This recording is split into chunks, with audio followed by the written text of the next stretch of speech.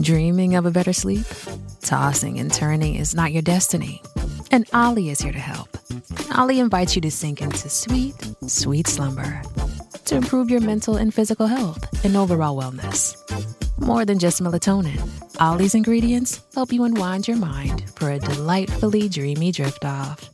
Sleep is on the way at Ollie.com. That's OLLY.com. I've been at war with wasps the past 2 summers. Not this summer, though.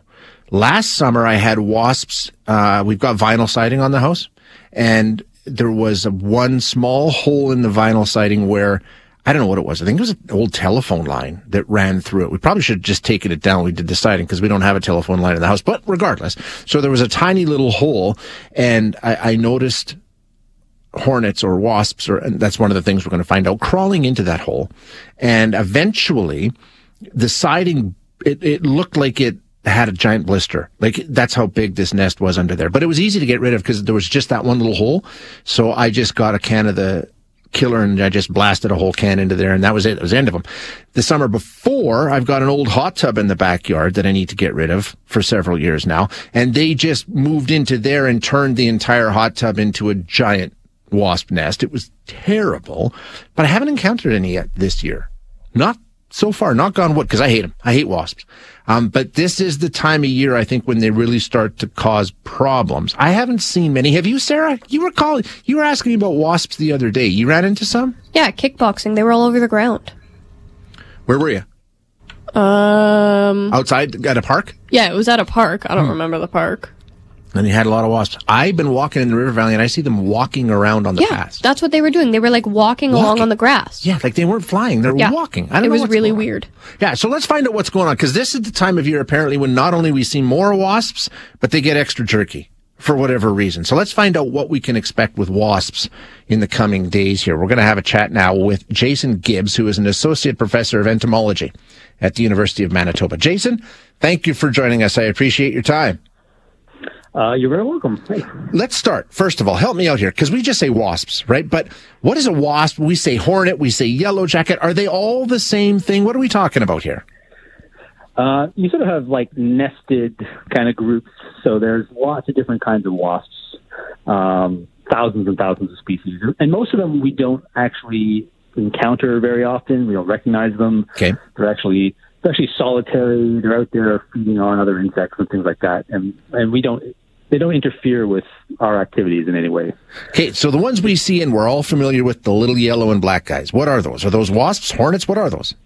Yeah, they're wasps. Yellow jackets is another kind of common name for most of those. But there's sort of 3 groups of social wasps that sort of tend to sort of interfere with us a little bit, and we get into conflict with them. So there's the hornets. Some of those, they'll make these sort of kind of round nests that you see hanging in trees and bushes. There's the little paper wasps that have these sort of open comb wasp nests without any sort of covering.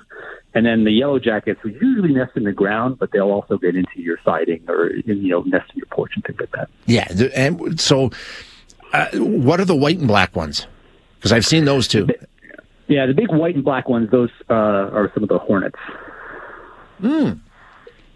Those are hornets. Okay, gotcha. Now, are they all, for lack of a better term, jerks? Or are some of them, are they more of a pain than other species? It really depends on your perspective. So, all of these, social wasps, they're going out there, they're scavenging, they're hunting for, mostly other insects. And so from that perspective, there's sort of a benefit because they're sort of feeding on other insects that we might not want around. But then, especially later in the summer, their colonies get larger and larger as the summer progresses, and then they're searching for more and more food. And oftentimes, you're having a picnic or you're sitting on a patio, and there's an abundance of food for them to feed on, and so they kind of come in, and get in our way. They're not aggressive when they're foraging for food. So, if you're sitting on the patio and they're kind of coming, they're not going to sting you unless you kind of interfere with them. But the biggest conflict is whenever they're sort of nesting close to where we're living, because they'll defend their nests. So if you have one, in your porch and you're sitting on your porch or moving around your porch a lot, they might get aggressive. So Do they serve a purpose? Like this, and is there a reason that we need to have wasps? Are they useful in any way? Yeah, of course. Because they're feeding on a lot of other sort of insects, you might see an abundance of other insects that you might not want sort of increase if we got rid of all the wasps. They're also visiting a lot of flowers. So I have some goldenrod in my house, and they're just covered in yellow jackets and paper wasps and things like that. So they're pollinating. They're sort of what we call natural enemies. So they sort of feed on, pest insects as well. Okay. So they do serve a sort of a variety of purposes. It's only really whenever they sort of, happen to be nesting close to where we're living and playing and doing our things that we sort of they're a pest. Yeah, exactly. And we all know what happens then. So is August worse? I mean, this is like you say, the I don't know, colony, the hive, whatever. It gets bigger and bigger throughout the summer months, right? That's right. Like unlike a honeybee, which is sort of has a colony all year long. They start their colonies in the spring. So a sort of single female sort of initiates a nest. And so then she just makes females. All of her daughters become the workers, and they make more workers. And so this colony can go from, a single female in the spring to, a few thousand individuals by the end of August.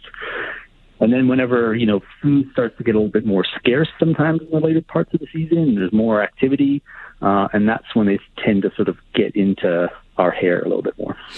Now, what can we do? I mean, I think we all know the ways that we attract them, right? They'll be around. If you've got food or whatever, we know they're going to show up. We know that. Is there any way we can limit our interaction? Like you say, if we stay away from their nest, we're fine, but we don't always know where they are. So what can we do to try and limit our interaction with wasps? Well, I mean, one way you can do is to kind of trap them. So you can take advantage of the fact that they like really sugary fluids, so like rotting fruit or juices, and you can make like a little homemade trap to kind of keep them, away from where you're going to be active.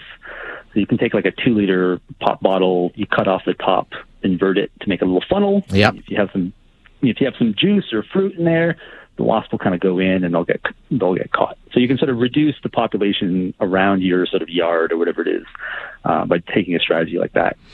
As you mentioned, if they get into your house, you can always there are specialized sprays that shoot a long distance that you can sort of get rid of the nest that way. Yeah, and that stuff works very, very well. Hey, Sarah and I were wondering, because we've both seen them in Edmonton in the last week or so, walking around on the ground. I mean, which is kind of weird. Why would that be? It really depends. I have seen bees and wasps sometimes visiting animal urines. So if a dog has gone by and sort of sprayed, there'll be kind of salts and proteins in there that might be a little bit harder to come by in nature. So they'll actually use that as a resource. So it could be that they're drinking pee. That's really? The hypothesis. I wasn't there. Interesting. I'm trying to think, because it was on a trail right through a city park. So I hope you're wrong. I hope you're wrong. Well, that's exactly where you might find a dog. Exactly right. Jason, good stuff. Really interesting. Thank you. I appreciate your time.